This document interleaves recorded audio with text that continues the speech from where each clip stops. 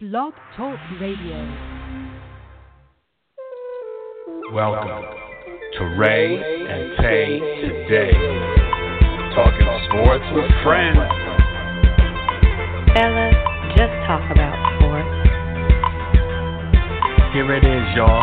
We're on the air. Sit on your sofa, throw your hands in the air. We're talking sports so you can come on and listen. NFL predictions, what you're missing? Nothing. We got you covered for college football too.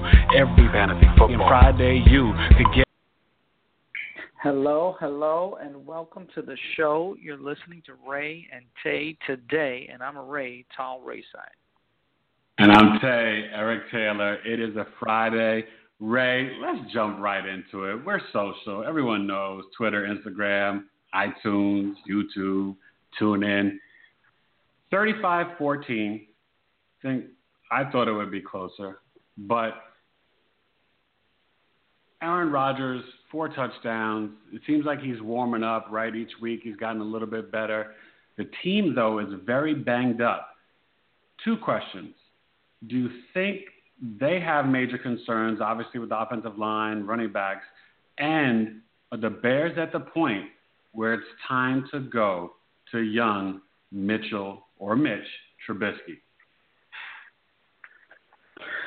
So, you and I differ on this. I'm all about holding the clipboard is not bad, especially for a few weeks. And by the way, this Bears team could have and should have beat the Atlanta Falcons in week 1. So they're not that bad. They were outplayed and they kind of played a dud last night. But, Green Bay's a tough place to play. And they were close in the first half. So I don't think it's... Plus they have a ton of injuries. They have no wide receivers, right? Right, Bears. They have no wide receivers. So you're actually setting the quarterback up to fail. So in that respect, I don't want to have him start his career like, now I do mean David Carr. Rather, I would like to see him come in on a high note. So if you do believe Mitchell Trubisky is your future, you can wait a few weeks. Mike Lennon's playing just fine. It's not Mike Lennon's fault that that you're losing these games. So no, I don't think it's time for Mike Lennon yet. And yes, I'm concerned about the Packers. We talked about this before the game. The games are too difficult, and they're getting hurt left and right. So yes, I am concerned for the Packer Nation. Yeah, I kind of agree with you, but I disagree with the mobility because Glennon is stuck in mud. And we know in 2017, your quarterback needs to be somewhat mobile, and he's not. And cats are coming on the corner faster, stronger than ever, straight up, EPMD style. And Trubisky... You got to get bigger, better, faster. I don't mind sitting for a couple of weeks, but at some point, Ray, the clipboard is not enough. And he actually looked promising in preseason. And I know you paid Glennon a lot of money, so maybe I would give him a couple more weeks.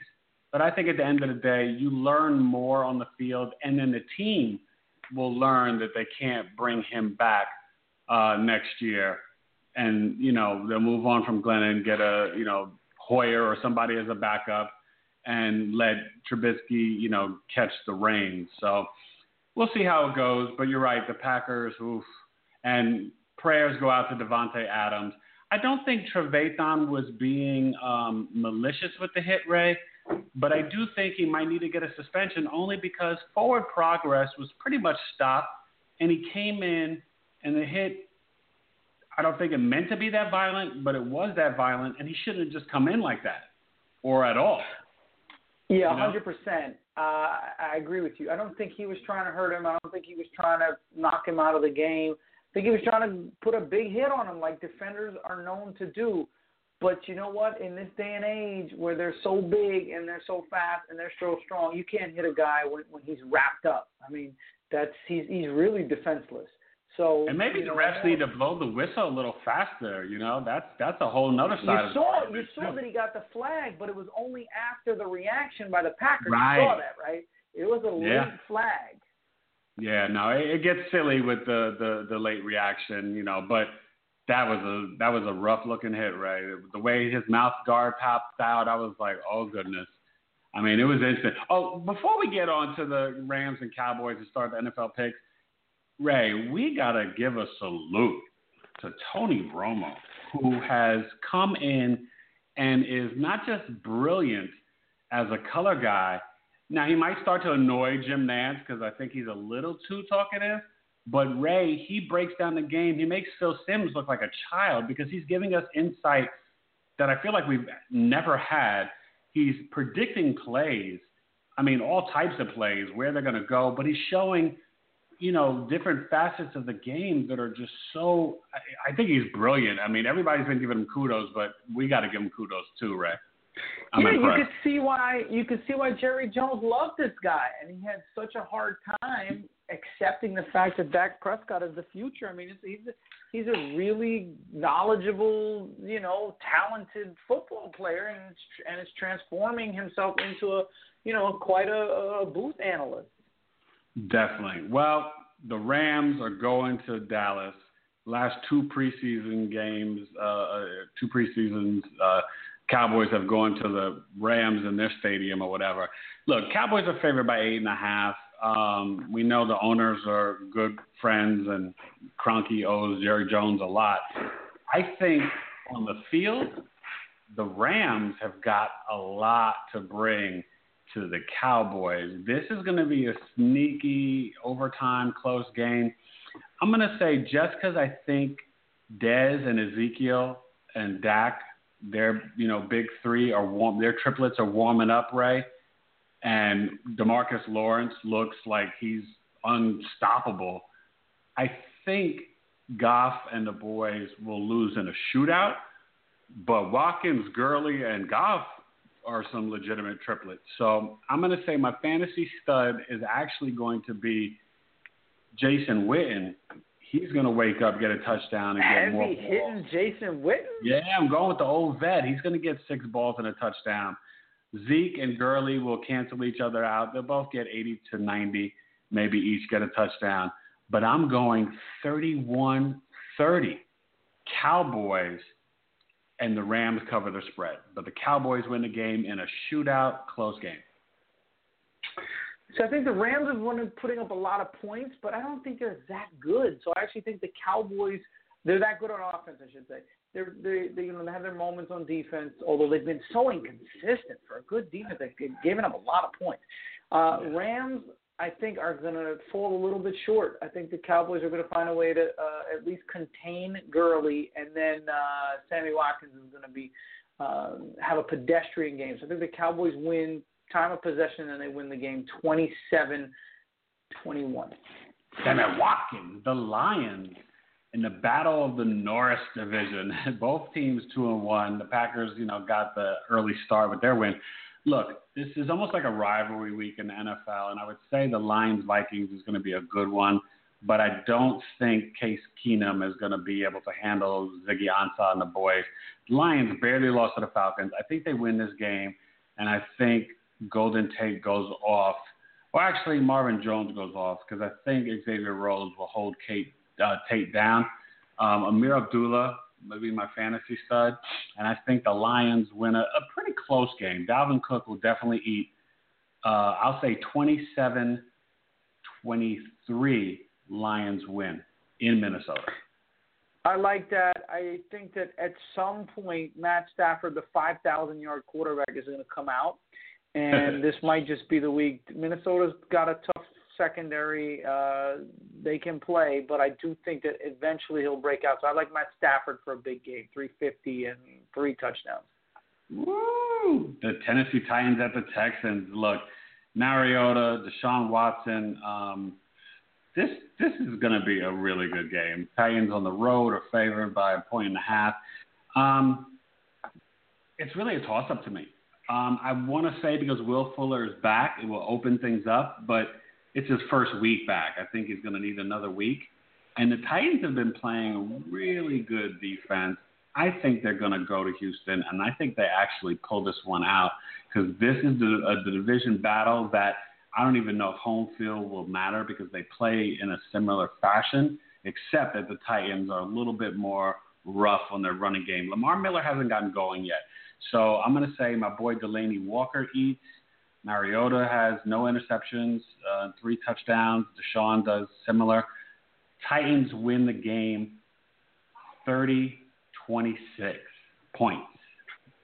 Wow. See, I don't think that many points will be scored. The thing with Tennessee, they're a very good team. They're not explosive, though, so they won't run away from the Texans. And anytime the Texans can stay close, and Watt and Clowney and that defense, they will give Deshaun Watson a chance. And I think this division is going to be a muck division. I think they're all going to be 7-9 to 9-7. So what more perfect scenario than Tennessee to square up their record at 2-2 and drop the Titans to 2-2? I think they win a close one at home. I'll say 20-19. Talking about rivalries, you have the Steelers at the Ravens, probably the best rivalry in the last 15 years. Steelers on the road favored by 2.5. Look, the Ravens threw up a dud in Great Britain, and the Jaguars put a whooping on them. I think the Ravens will seek revenge. Steelers also, look, it would favor the Ravens if the Steelers won last week against the Bears. But because the Steelers lost to the Bears, I think the Steelers get really up. All the controversy with the anthem stuff, I think it's going to unify them. I think they go into Baltimore, and I think they win a hard-fought battle. These games are always brutal. I'll say Steelers 24-20. The Ravens are not that explosive, and Macklin's a little banged up. Le'Veon Bell finally gets 100 yards. I agree with you, the Steeler fan, but I think your Steelers are going to put it on the Ravens. I think the Ravens have been revealed for being just an average to below average offensive team. Their running back is by committee, and they're not any good. Joe Flacco, I'm never been a huge fan of his. And I think that the Steelers just have too much firepower, and coming off a loss, they're going to be fired up.